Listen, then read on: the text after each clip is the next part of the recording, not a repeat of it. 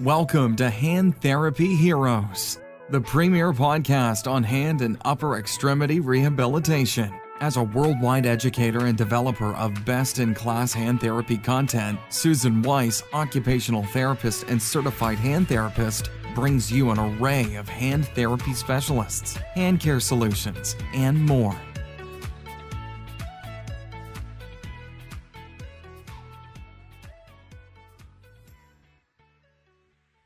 Welcome, everyone, to Hand Therapy Heroes.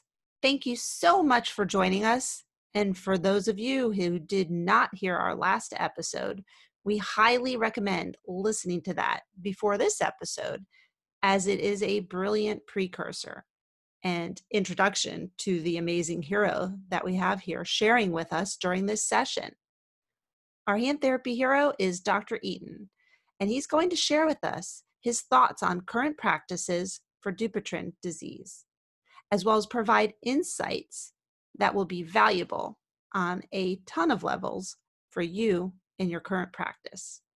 So Dr. Eaton, what are the best available clinical practices available for Dupuytren, since as of this discussion, we have no cure?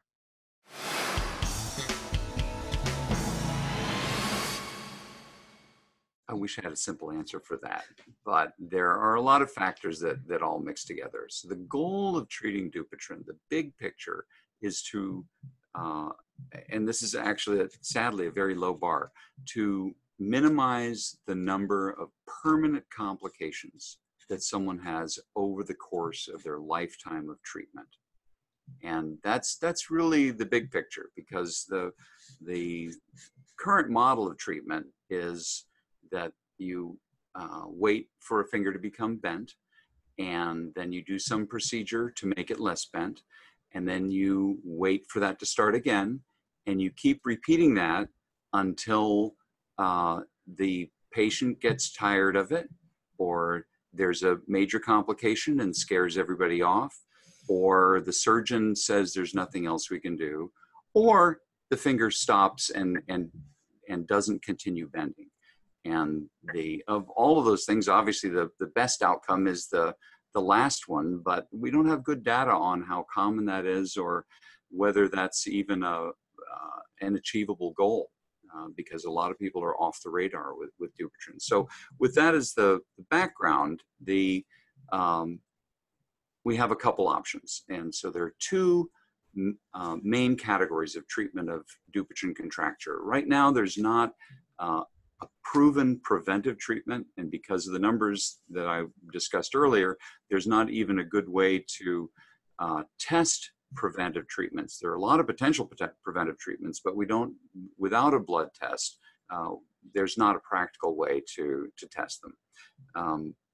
So the two main physical treatments of Dupuytren are open surgery and minimally invasive procedures. So the most common way that Dupuytren is treated is with open surgery and with a procedure called fasciectomy, in which the skin surgeon opens up the skin and finds the tissue that looks visibly different affected by Dupuytren and removes that. And in the process, that helps the finger straighten out, and then everything heals up.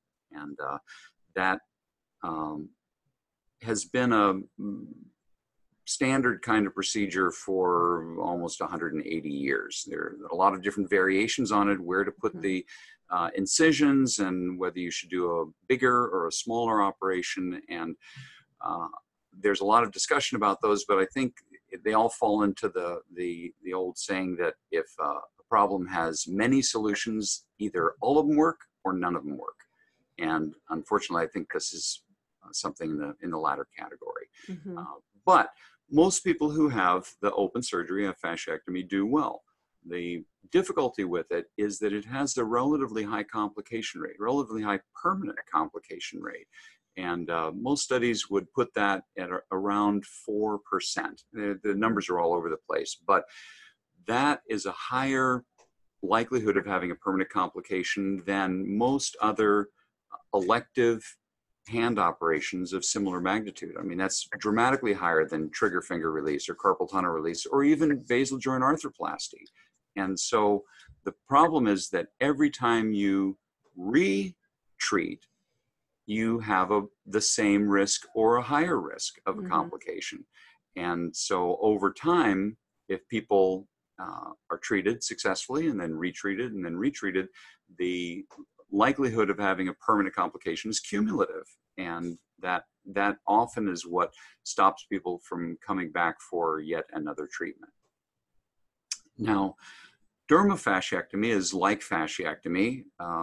The main difference is that in addition to removing the diseased area of tissues under the skin, certain areas of skin are removed as well. And these are typically in kind of wide areas where the Dupuytren really affects people, and around the area of the distal palmar crease, you take out a section of skin here and replace it with a skin graft, or this whole section on the pulp space over the proximal phalanx, or even the proximal and middle phalanx to be removed and replaced with a skin graft. A dermofasciectomy is not a fasciectomy plus a skin graft. You have to have an excision of a fair bit of tissue, and it's actually called a functional unit. You remove a whole section, usually from midline lateral all the way over to midline lateral, and that when it's done that way, the chance of having recurrence is lower than with the traditional fasciectomy. The problem in the literature is that people don't always distinguish between proper dermofasciectomy and just doing a fasciectomy plus putting a skin graft in, or taking out a little bit of skin here, or dropping a skin graft in when the skin is too tight to be able to sew the skin edges back together. Mhm. Those aren't dermofasciectomy, and small skin grafts like that don't improve the long-term control. They don't reduce the recurrence rate. So the advantage of fasciectomy, and even more so for dermofasciectomy, is that it lasts the longest compared to other treatment options. The disadvantage is that it has a fairly high complication rate. And the other group of treatments are minimally invasive. And with these, no tissue is removed. There are two versions of minimally invasive treatments. One is in which the cord is mechanically cut, and the other is where the cord is chemically softened and weakened. And when the cord is cut or chemically weakened, then the surgeon can pull on the finger and stretch out the tissues and regain extension of the finger. So the most common minimally invasive procedure currently is collagenase injection. In the States, that's Xiaflex. In Europe, it's Xiapex, and that is a very well studied treatment in which the person gets a shot into the cord in an area where the cord really can be felt well and is clearly tethering the joint. And then the collagenase enzyme dissolves collagen, which is the main protein that cords are made of. It's let to soak in for a day or a few days, and then the person comes back to the doctor. The doctor numbs up the hand, pulls on the finger, and the cord rips under the skin and allows the finger to straighten out. The next most common minimally invasive treatment is the one that I had a lot of experience with, which is percutaneous fasciotomy or needle aponeurotomy. And with this, the cord is cut under the skin, but it's cut, instead of using a scalpel, the surgeon uses a little hypodermic needle, because the tip of a hypodermic needle has two little cutting edges on it. It's not a smooth conical tip like a sewing needle. And anybody who's worked with needles to some extent may have had a situation in which the needle grazed across their finger and cut just like a scalpel. And so you can use that effect to numb up the skin, not numb up the tissues under the skin. And the surgeon can poke a small needle through the numbed spot on the skin, feel the cord with the tip of the needle, and graze across or pierce through the cord enough that it weakens it. And then they can pull on the finger and straighten the finger out. And the advantage of these minimally invasive procedures is that it's much less of an ordeal for the patient. So rather than having possibly a few months of post-op recovery as you would after surgery, it can be a matter of days.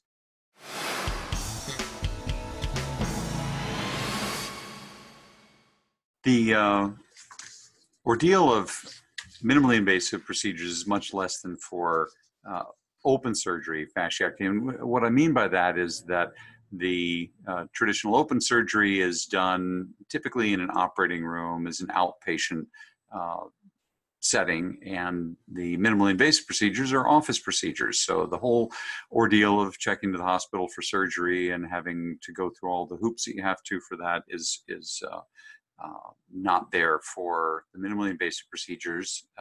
And in addition to that, when someone has the regular open surgery for Dupuytren, one of the problems is that the biology of Dupuytren is similar to that of wound healing. And so when you make big cuts in the palm, right in the area where the Dupuytren biology is active, that sometimes sets it off. And at the very least, it takes a while to recover from the surgery to have the wounds healed up. And that's typically 6 weeks, but if you're not lucky, it can go on for months with just a smoldering inflammation, swelling, stiffness, pain, difficulty, and things that people like to complain about because they're interfering with their lives. And so that's part of the ordeal of making it through it. Comparing the two, fasciectomy has a higher risk of having a permanent complication, and that risk varies depending on who you've read, but a reasonable ballpark is somewhere between 4 and 5% risk of having some lingering complication, not just bruising, but problems with feeling in the finger, problems with stiffness, problems making a fist afterward, because stiffness is not just lack of ability to straighten the fingers, it's also a lack of ability to bend the fingers, and that can be an even bigger nuisance. A common kind of problem after surgery is cold intolerance. That is, people whose hands are exposed to cold weather, or even if it's just cold ambient temperature, people may have changes in the circulation in their fingers with pain, numbness, stiffness, color changes. It can be fairly dramatic. It's not as big a deal if you live in warm climates, but most people don't live in warm climates, and it can be quite an issue. That relationship to surgery and the relationship to Dupuytren hasn't really been worked out. There is some anecdotal evidence that Dupuytren itself might be associated with cold intolerance, but there's not been a study done on that. It certainly is an issue which is more likely after regular open surgery and may be increased after minimally invasive procedures, but we don't have any firm numbers on that. The cost of treatment really shouldn't figure in, but it does. And so the most expensive treatment to have once is the open surgery. The XIAFLEX has been priced to be similar to open surgery, so it's a little bit less expensive. Needle aponeurotomy or percutaneous fasciotomy is much less expensive, and so on. From that perspective, a needle fasciotomy is the most economical treatment. The next way to look at it is to take into account the fact that there are recurrences. And so there's a study that came out recently that looked at the 5-year costs, taking into account the fact that people that have minimal procedures are likely to have recurrences within the first 5 years and afterward. And so if you add up the cumulative cost of treatments over the course of 5 years, the people that have open surgery have a low likelihood of needing to have a second procedure, but people who have minimally invasive procedures are fairly likely to have a repeat treatment. And so because XIAFLEX is more expensive than needle aponeurotomy, even if there are multiple procedures, the needle aponeurotomy is cheaper cumulative cost. And in this study, the collagenase treatment actually was the most expensive treatment over the course of 5 years because of repeat treatments. At the same time, there's this cumulative complication rate. So if every time that you're treated and retreated, there's a risk of having a complication. And the difficulty with open surgery is that there's a high complication rate, relatively high, each time you operate. And so if you have to have 2 procedures in 5 years, that's double the complication rate or the likelihood of having a permanent complication. So that also has to be figured in. There's really not a perfect balance. It's really a matter of choosing your risk of complications and your comfort with dealing with that risk versus the ordeal of the procedure and the cost for the procedure. So with that in mind, all those risks, what are your thoughts on conservative management? Because over the course of my practice as a therapist, it's virtually been told to us as practicing clinicians, orthotics and treatment by therapy is of no use whatsoever. And I know that there is a study fairly recent in 2017, which we'll include in the information sheet that we'll have available for all our listeners afterwards, that showed that orthotics is a very possible treatment method for as a conservative treatment method. So I was curious to know what your thoughts are with regards to that. It's a very interesting topic, and it's not just that. It's the $1 zillion question: how do you avoid the need to have sharp things in your hand to treat your Dupuytren? And the Holy Grail would be some kind of preventive treatment or some type of way to straighten out fingers without having to go through an invasive procedure, because even a minimally invasive procedure is invasive.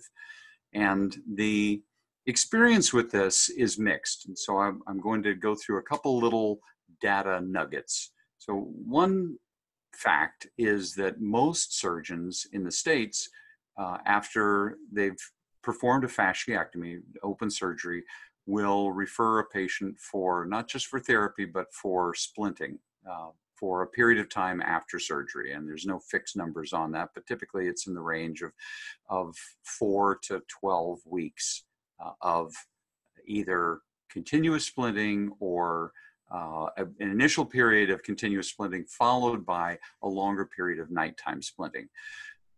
That's varies regionally. In Europe, it's not as common to splint routinely, and the difficulty with it has been lack of data. So at this point, there are 5 different studies that have looked at the efficacy and the added benefit of splinting routinely after open surgery for Dupuytren. And all of these studies have failed to show any added benefit in terms of long-term outcomes. And splinting for a prolonged period of time can increase the risk of losing the ability to bend the fingers, losing flexion. And so it's not an intrinsically completely benign intervention.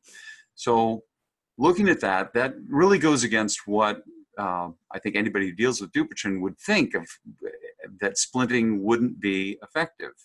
Now, this is a specific situation. This is after open surgery for Dupuytren, in which the biology has been challenged and is potentially ramped up.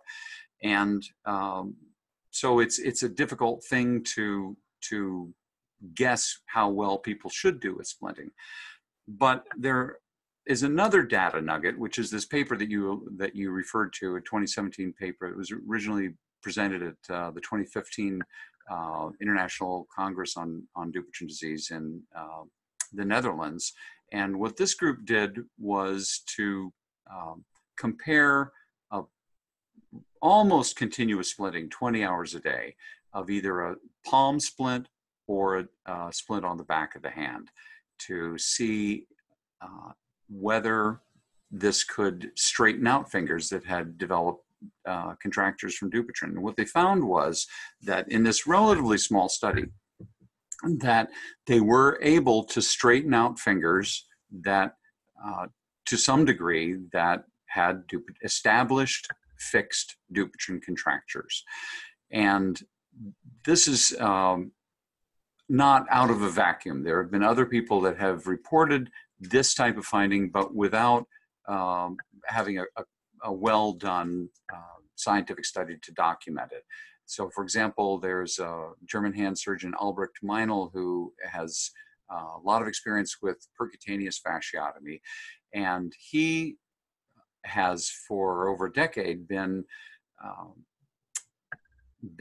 promoting the idea of having continuous splinting after a needle procedure to straighten out joints further than the needle procedure was able to straighten them out. And he has a number of impressive anecdotal stories of with pictures of people whose fingers really were straightened out considerably. But he's not published any kind of prospective or randomized study on it. But this study is. Now, about this study, a couple different things. Excuse me, there was not a power analysis to see how large the study really had to be to get statistically significant numbers on this. So that's one difficulty. The other is that there's no follow-up. The study duration was only until people finished splinting. So that's a real unknown. What we do know is another data nugget, which is the experience that was developed from developing skeletal traction for Dupuytren, which in the States has evolved to the most common device is the Digit Widget. So this is a program of slowly stretching out fingers in order to undo contractures and to make surgery safer when it is done.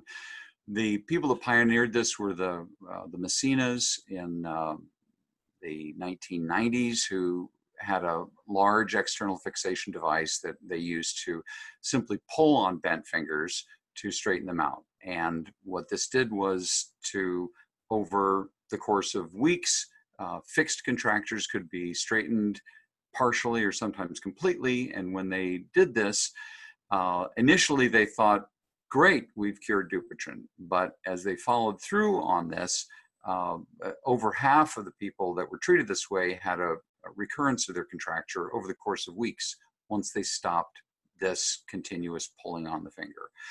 And so they modified their recommendations for people that had severe contractures. If somebody has a contracture that's 170 degrees, it's dangerous to operate because you can't see what you're doing. You're operating at the bottom of a hole. And so just stretching the fingers out to make the field more visible makes the surgery safer. And the recommendation was to stretch fingers out with some type of device that's attached to the skeleton that pulls the joints slowly straight, and then go in and do a fasciectomy to clean out the Dupuytren. And that has still the best long-term outcome of treating severe contractures.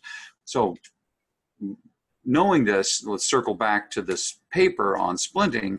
The problem is that based on the Messina's experience, even if you stretch the fingers out, splinting 20 hours a day, if you stop that altogether, you'd have probably a high likelihood of losing the gains that you'd made.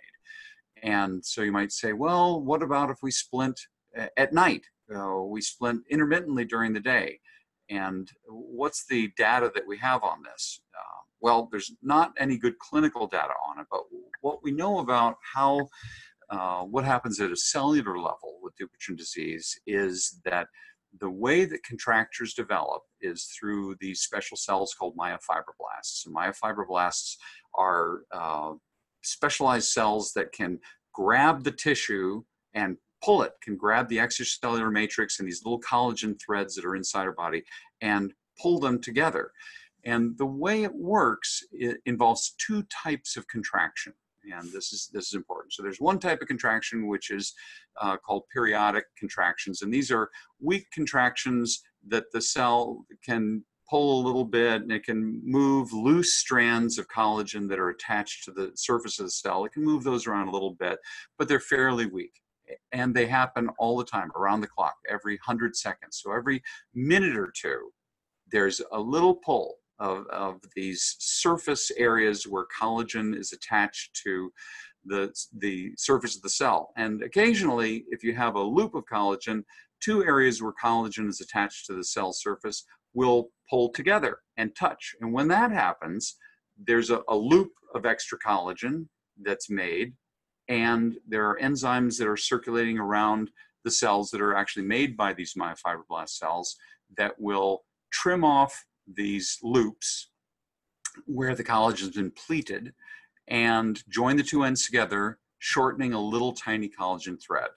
So that happens around the clock. Now there's another type of contraction, which is called an isometric contraction, which are not as common. They are 1,000 times stronger than these little periodic contractions, and they're strong enough for the cell to actually grab onto the extracellular matrix and pull it and deform it and cause loose strands of collagen. And so those contractions last for hours. So while they're going on, then you have these loose collagen strands that the little periodic contractions sometimes will pull together and trim out excess length. And those two work in lockstep. They sort of ratchet wounds closed, because this is part of how our bodies heal open wounds. Is you have this strong contraction that pulls on everything, and then while it's doing its work, then these little contractions actually pleat and trim individual collagen threads. So I know this sounds like it's way off topic, but let's go back to splinting. So if you're going to splint, then ideally you'd have to splint just continuously, because every minute or two you're having this setup that the myofibroblasts can shorten the collagen strands, and it's just shortening the collagen is what produces these cords in the palm. And anytime that your fingers are relaxed, the collagen in the palm is lax. And if you have these myofibroblasts in the palm that are just pleating little loose threads, and the hand is relaxed as it is while you sleep, then you may have some shortening. So in theory, you'd have to keep your hand splinted, your joint splinted in extension pretty much around the clock to prevent that from happening. And so when you were speaking about that occurs in wounding with the two different dances basically going on from the two types of contractions, that's a right. normal wounding process. Right. So in a Dupuytren's patient, even without a wound, they're just like Dupuytren's, here we go. That activity is always going on regardless. So right. it's like a constant wound. A Dupuytren's right. disease pathology is like a constant wound. It's a constant, very much so, with some differences. So the strong contractions are believed to be triggered by pulling on the myofibroblasts. So that's the logic behind avoiding beating up your hands if you have collagen, if you have Dupuytren, because the mechanical forces on the palm, they actually trigger these strong contractions in the little myofibroblast cells. The other thing is that the cells that these myofibroblast cells make collagenase, and so that's why if you're pulling on the tissue very slowly, not enough to trigger a strong contraction, but enough to take the slack out of the collagen, then the enzymes that dissolve collagen may actually weaken it in areas and allow it to open up further. So it works both ways. That's the mechanics of how splinting continuously might stretch the fingers out. And that makes sense, because they specifically stated in that article the importance of not over aggressively splinting them, basically, that if you are aggressive in your splinting nature, then you're going to have a reverse effect, just right. like you would in your therapy. And many therapists do think, oh, we got to pull these people so hard, and right. in fact that's causing more harm than good.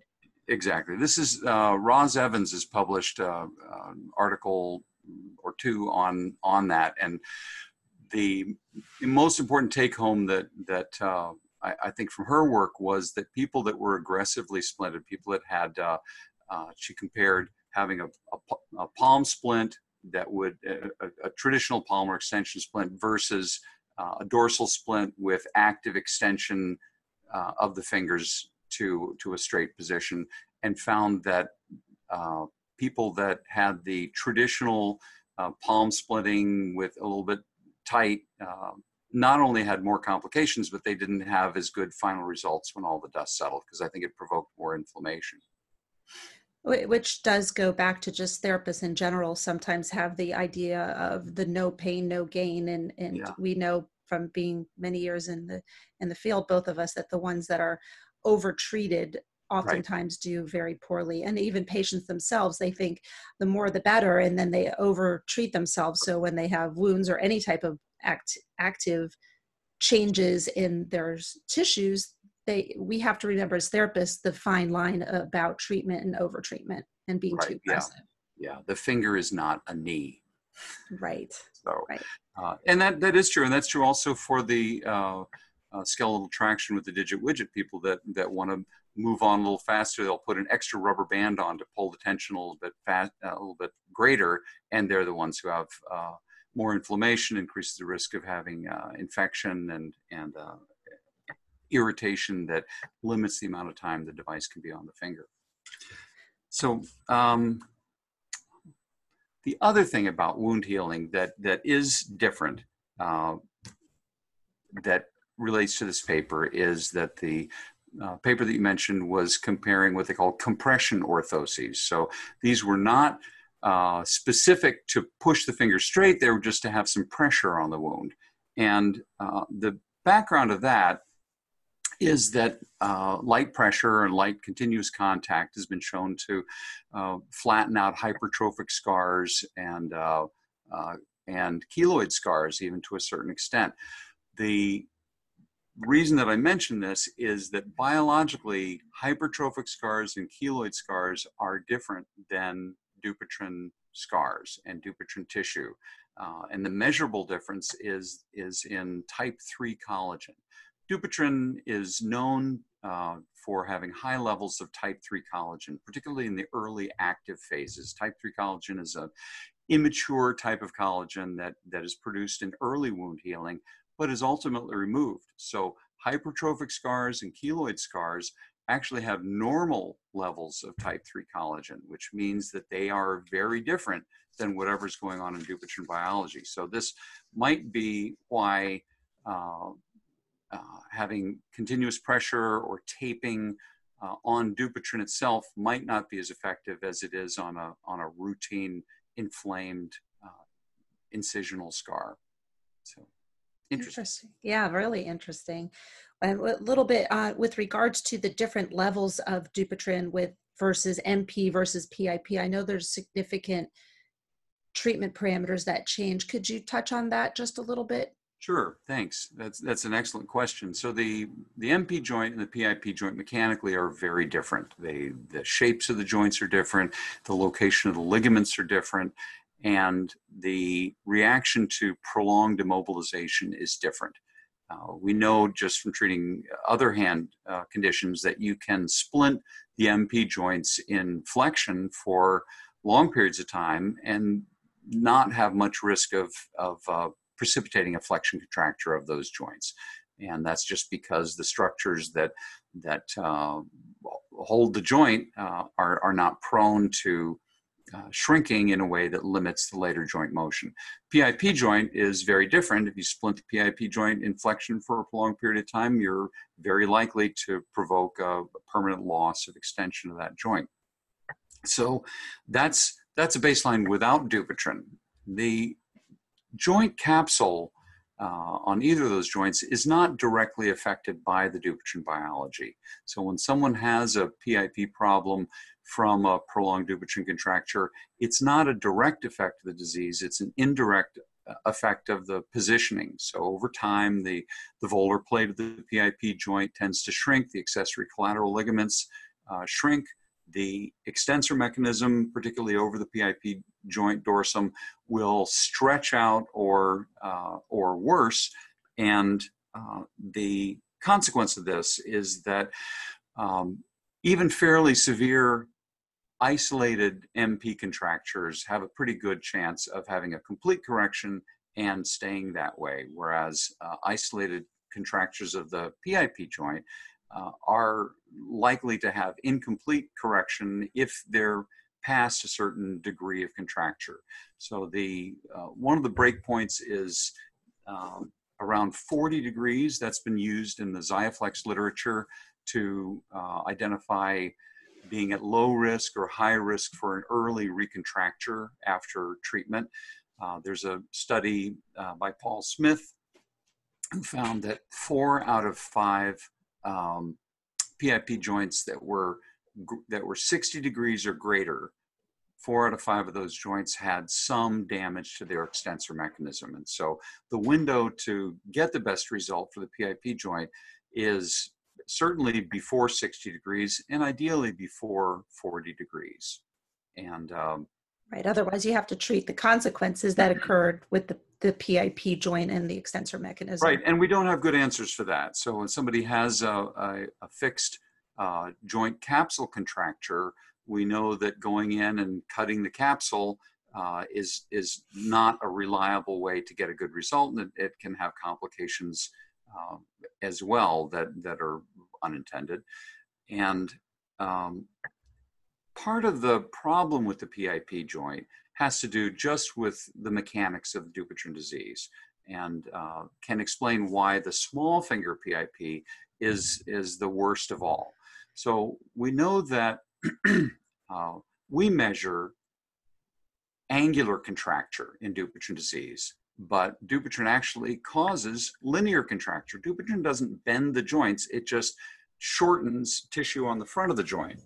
I made up a virtual model to see the effect of the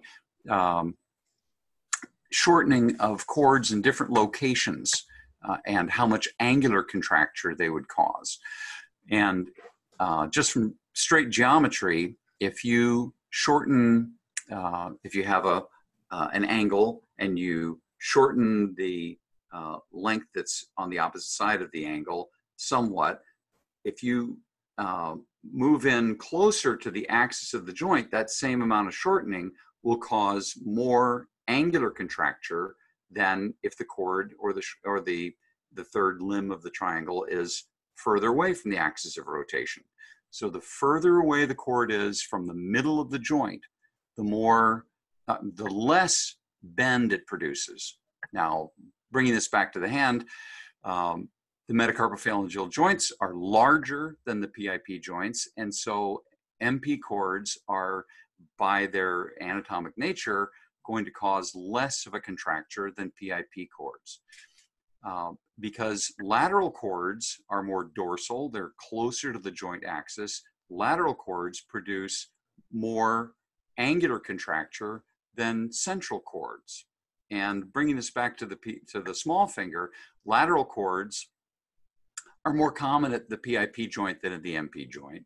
And lateral cords are more common in the small finger because of the abductor digiti minimi anatomy. And the small finger joint is smaller, just more compact than all of the other PIP joints. And so the same amount of shortening, just a few millimeters of shortening at the small finger PIP joint, will cause a greater degree of bend of that joint than it would at any of the other joints. So that's why it's a dog. There's nothing magical about it. It's just there's this confluence of bad anatomy on the small finger PIP. Yeah, that makes sense. Thanks for clarifying that. You always just think, oh, that PIP is a problem, but now we understand specifically why it's a problem, and especially the little finger. Right, because it's small. It has no chance. Yep. So let me ask you before we wrap up, there's this TV commercial that I keep hearing about from patients and from, I don't have a TV, so I haven't seen it, but they keep saying, what about this faxonhand.com? Can you tell us a little bit about that? Because when I did go to their site, it does kind of look like it has some information about Dupuytren's and being public awareness. So what's going on with that? Well, the first thing is, I think anything, I think that anything that raises awareness to the general public about Dupuytren disease is good.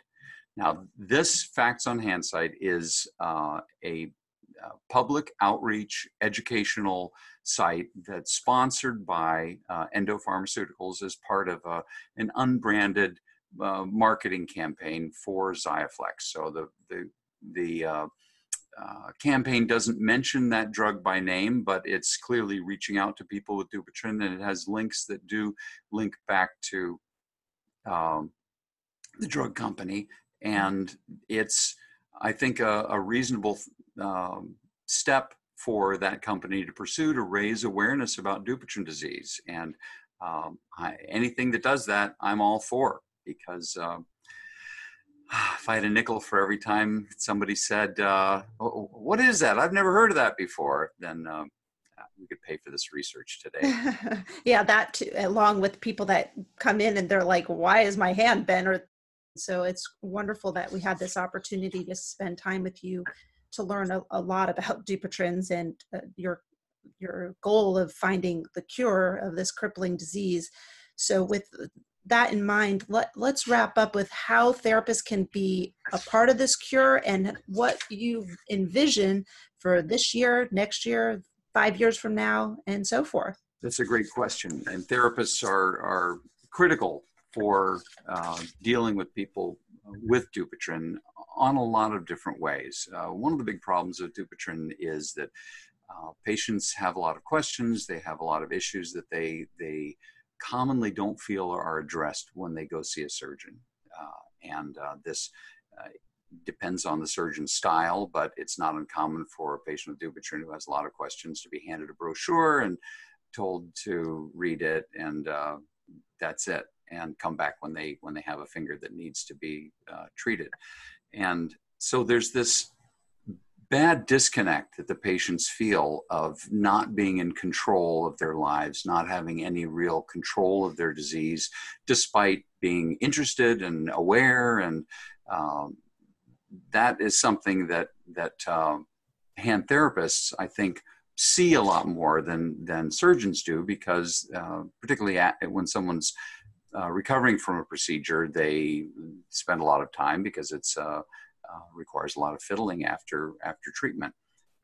And so I think that one option is, since hand therapists are on the front line of dealing with a lot of people with Dupuytren, they see people with Dupuytren even if they're not seeing them for that diagnosis, is to guide patients to seek qualified specialty care. And I'm probably preaching to the choir, but it's important that somebody with Dupuytren go to a board certified hand surgery specialist who's gotten specialty training, fellowship trained hand surgeon, because Dupuytren is difficult, and there are some docs who were exposed to hand surgery in their training, but that doesn't really prepare you for dealing with the really difficult surgical changes that Dupuytren disease causes. And so some people get in over their heads. And so it's important that, if possible,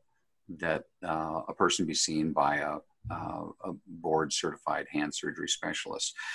That another thing is to explain to patients the window of opportunity.